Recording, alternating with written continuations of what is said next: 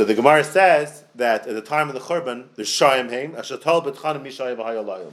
They were shiurim, but they had Bitachon. They had Bitachon. Hashem's not going to destroy the Beis Hamikdash. It wasn't such a strong Bitachon, obviously. There were shiurim. The pasuk in Micha says, "Well, Hashem yishanu leimar, lo Hashem b'karbeinu le'sav aleinu ra." So, B'lamaisa, the Gemara says in Shabbos, Kuf Lamites, that they had very bad Ivas Hadin. The judges were all corrupt, and they were paskening everything bad. So, Mimel, that Avera knocked out the Bitachon of the Rishayim. It was Rishayim's Bitachon, but there's a very Shracha Bitachon. So this Ivas Hadin destroyed it, and the Ayin Yaakov says that if not for Ivas Hadin, the Bitachon would have worked.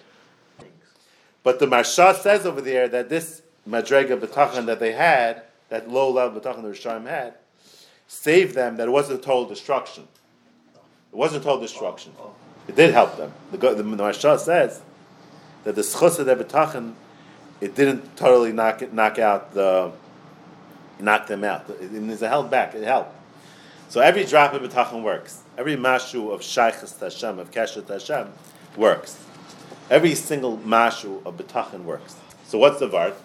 Vart is because you're injecting Hashem. There's different levels of Hashem. There's a level of Hashem just mentioning Hashem. Now the level of Bitachon on Hashem is a different type of injection. You're injecting Hashem into your matziv. You're injecting Hashem. When you have Bitachon Hashem, which means, let's say a person's a Talmud Chacham, right? It's his Chachma. If he injects that it's Hashem, he's makir that the Chachma is Hashem. He's injecting Hashem there, then he's getting such a tremendous bracha, right? Let's say you have Parnasa. Let's say you're doing well in Parnasa.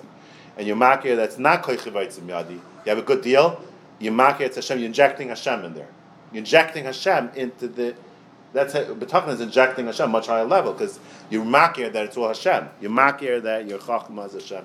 You're makir your money is Hashem. Your business is Hashem. When you're makir that, you're injecting Hashem. So that's why it's a big mistake when people have a tzara. They try to reject the fact that Hashem is giving them a tzara and say it's going to all change. And then they feel meruchak from Hashem because Hashem is giving them a certain matzav in life. If they accept Hashem, the way you inject Hashem in a tzara is not the same way you inject him when it's good. When it's good, you inject him, you makir, it's all Hashem, right? But when Hashem gives you good in life, right, so then you makir, it's Hashem, that's how you make it Hashem, you inject Hashem. But let's say a person has a tzara, and he takes that tzara and he's makir, it's Hashem, and he dons Hashem l'kas chos, is makabel ba'ava, that's the way you inject Hashem in that case. You have to do it right. You have to makabel Hashem.